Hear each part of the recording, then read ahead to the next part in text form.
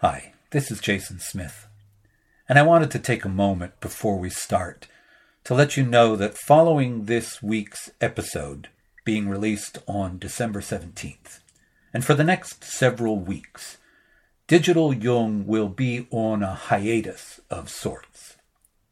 Now, I say hiatus of sorts because even though I will be taking a break from the usual format of these episodes, I'm going to continue to post some new and different kinds of episodes. Some of these will be mini episodes focused on a particular topic, while others will focus more in depth on symbolic material, stories, fairy tales, poems, together with some brief commentary. And in the meantime, I'm going to be working to put together new material in order to return with more regular episodes in the new year towards the end of February. I look forward to continuing to be able to bring Digital Jung to you in 2021. And as always, thanks for listening, and take good care.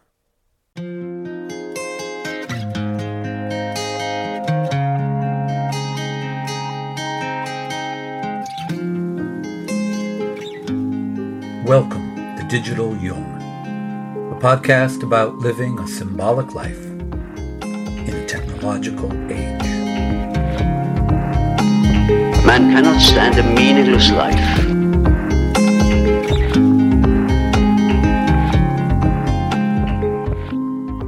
I'm Jason Smith, Jungian analyst and author of Religious but Not Religious, Living a Symbolic Life.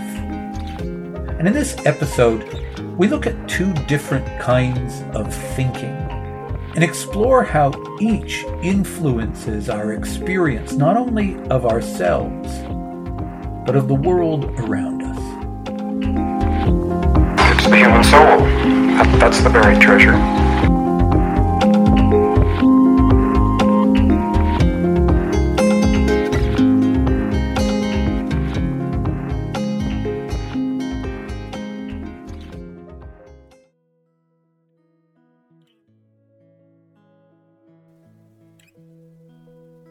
Do we ever understand what we think? We only understand that kind of thinking, which is a mere equation, from which nothing comes out but what we have put in. That is the working of the intellect.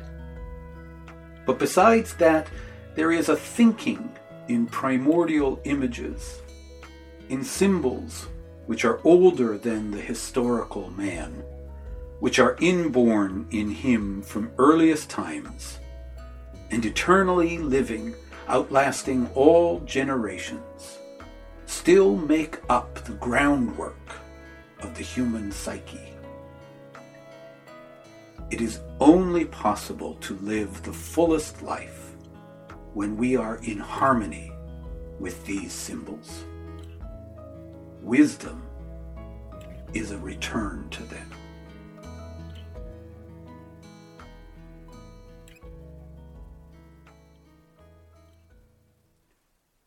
How do we come to know what we know? And just what do we mean when we say we know something? There's a section in my book, Religious but Not Religious, where I describe two different kinds of thinking. Directed thinking and what I call symbolic thinking. And in that section, I write this: directed thinking is the working of the intellect, in which one takes a quantity of information and operates on it. In directed thinking, the image, concept, or idea thought about is one that has been consciously chosen. Symbolic thinking, on the other hand, is the working of the imagination.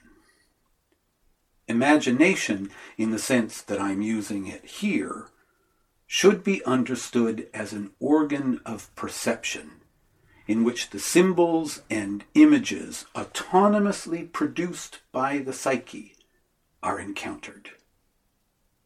From this perspective, the activity of the imagination might be conceived of as the psyche thinking or dreaming itself in us and through us. Now, as you can probably tell, the ideas that I write about in this excerpt owe their origin to that quote from Jung that I used at the top of this episode. And this understanding of the two kinds of thinking is a fundamental aspect of Jung's psychology, and in fact, of psychoanalysis as a whole. Put simply, they can be described as the thinking that we ourselves consciously perform, that is, directed thinking, and that thinking which happens spontaneously and often unconsciously in the psyche, which we do not direct, but rather, at times, chance to observe. And these two kinds of thinking lead us, in turn, to two different kinds of knowing. In directed thinking, it's the individual who's the actor, operating on a piece of data and obtaining a result. And through this mode of thinking, one gains a unit of knowledge. And knowledge here means the thing known, a possession of the mind. In symbolic thinking, however, the individual is the observer or receiver, and the primordial images that Jung talks about, the symbols that make up the groundwork of the psyche, are the actors. Now for Jung, as I spoke about in episode 5, The Living Symbol, symbols express something incommunicable, something that can't be reduced to a mere concept. They are the best possible expression for an experience which cannot be expressed in any other way. Let me say that again. Symbols are the best possible expression for something that cannot be expressed in any other way. They are, Jung says in another instance, the unthinkable matrices of all our thought.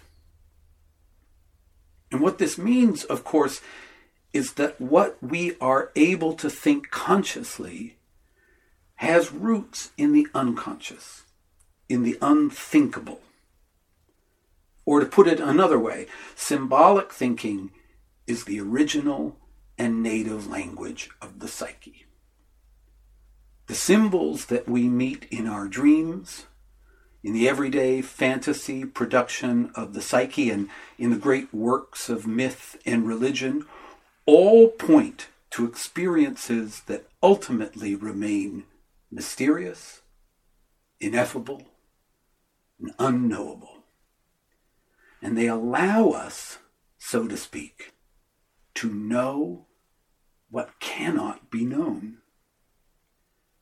And so in the case of symbolic thinking, knowledge is not something we possess, but rather it takes the form of a relationship into which we enter.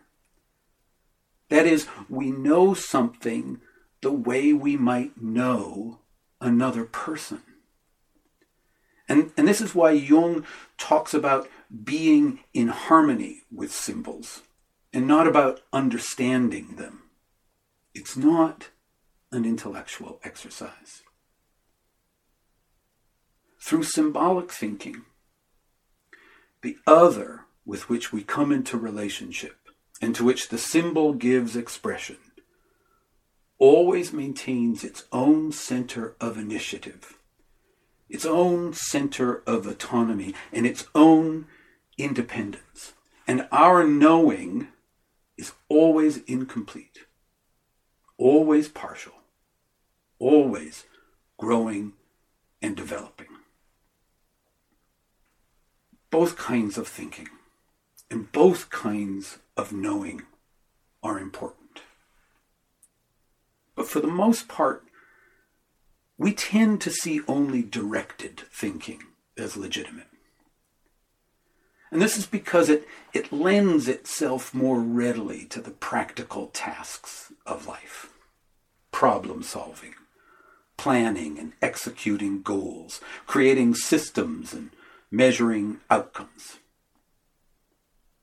Symbolic thinking, on the other hand, is often dismissed as unreal or made up, because what comes from it is less obviously tangible and has limited or even no utilitarian value.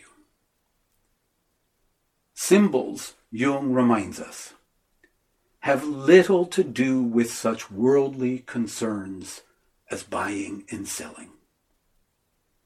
But the meaning of life, he says, is not exhaustively explained by one's business life, nor is the deep desire of the human heart answered by a bank account. Symbolic thinking, then, and by extension, of course, the living of the symbolic life, is about meaning. And meaning is not about what we do, but more so about who we are and what we become. And this is a reversal of our usual perspective, and indeed of the values of much of contemporary life. In directed thinking, it's the individual, the ego, or the I that wants to know. In symbolic thinking, it's the symbol that wants to be known. Through directed thinking, we shape and transform our world, while through symbolic thinking, we ourselves become the ones that are shaped and transformed. And so the work here is not one of calculating or strategizing, but of perceiving, learning to see. I noted earlier that the organ of perception in this case is the imagination, and that this is the faculty by which we come to know the spontaneous and autonomous self-expression of the psyche. And here I want to turn to a passage from a letter written by the English visionary painter and poet William Blake, who teaches us that imagination is not about the creation of clever but unreal novelties, but a vital faculty that gives us access to the unsuspected depths of reality itself. So here's what he says.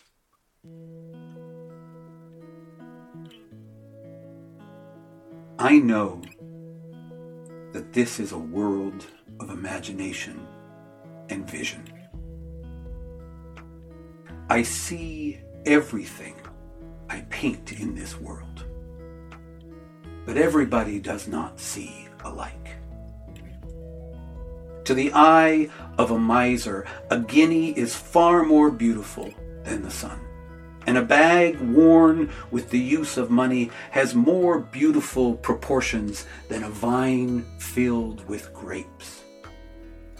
The tree which moves some to tears of joy is, in the eyes of others, only a green thing which stands in the way.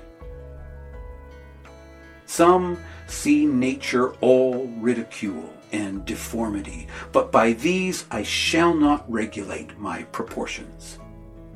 And some scarce see nature at all. But to the eyes of the man of imagination, nature is imagination itself. As a man is, so he sees. As the eye is formed, such are its powers. You certainly mistake when you say that the visions of fancy are not to be found in this world. To me, this world is all one continued vision of fancy and imagination, and I feel flattered when I'm told so.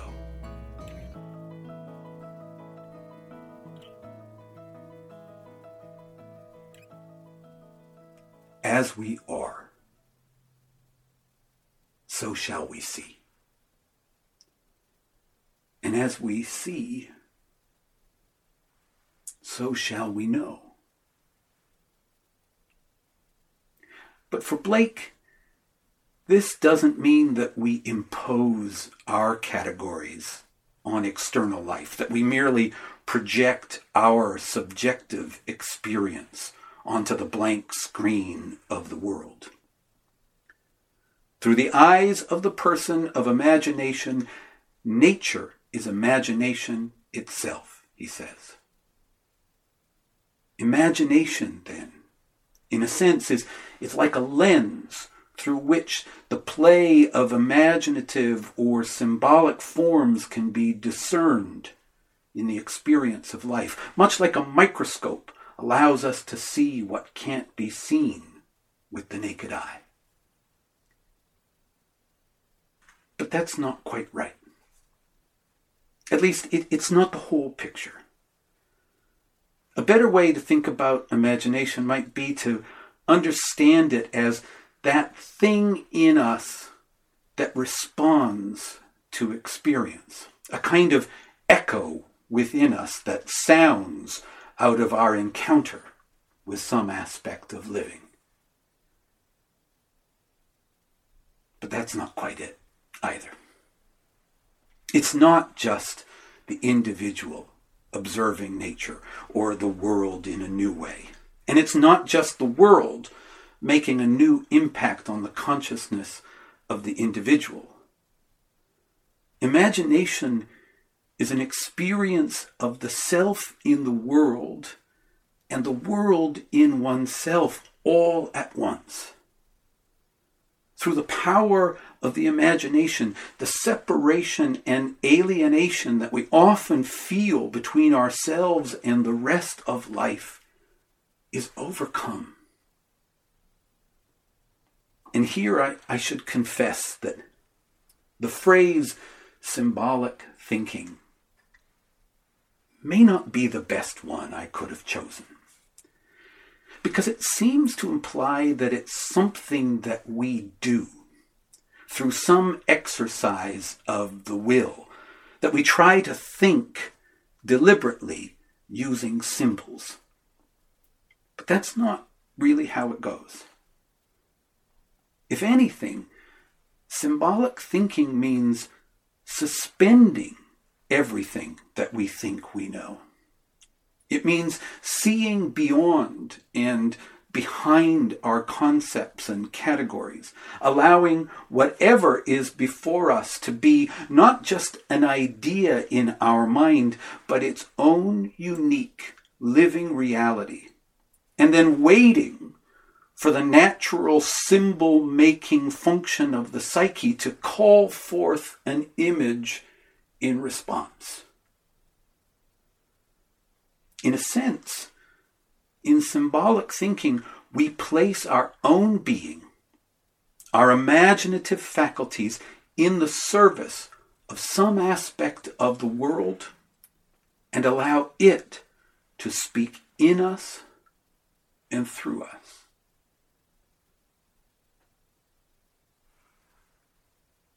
So, what, you may be wondering, is the point of all of this? What's gained by going through what might very well seem like a whole lot of trouble? Well, a specific answer to that question really depends on you. There is no one answer. What is brought forth in each person's life will depend upon their own unique gifts and dispositions. As one is, so one sees, says Blake.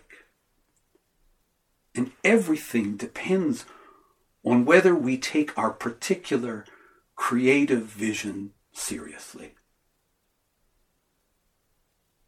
However, there is something general that can be said, and it takes us back to the opening quote from Jung with which we started. It is only possible to live the fullest life, he says, when we are in harmony with these symbols. Wisdom is a return to them. For Jung, the point is wisdom and fullness of life, which are really two ways of saying the same thing. Wisdom, I've said before, is not knowledge. It's not the product of directed thinking, but rather it's a way of being attuned to life. And in those times when we're able to attain this kind of attunement, life is re-energized and renewed.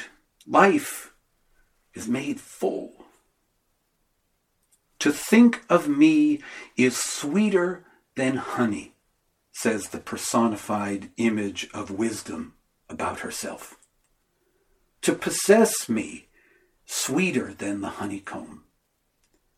Whoever feeds on me will hunger for more.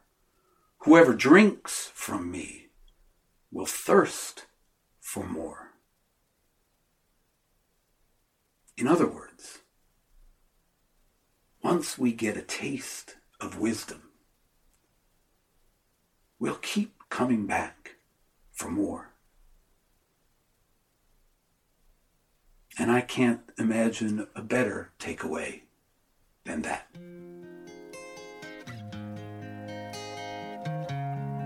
Until next time.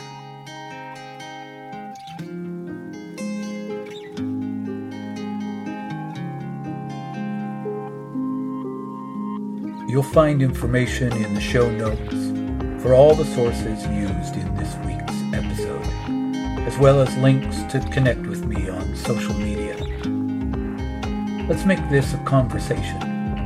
If you have questions about anything you heard in the episode, or that you'd like me to address in a future episode, send them to me on Facebook or Twitter using the hashtag DigitalJung.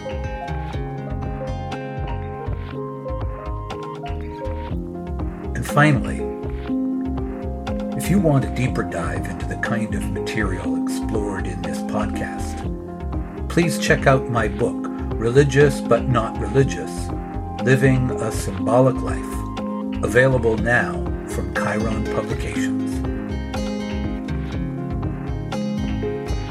Thanks for listening.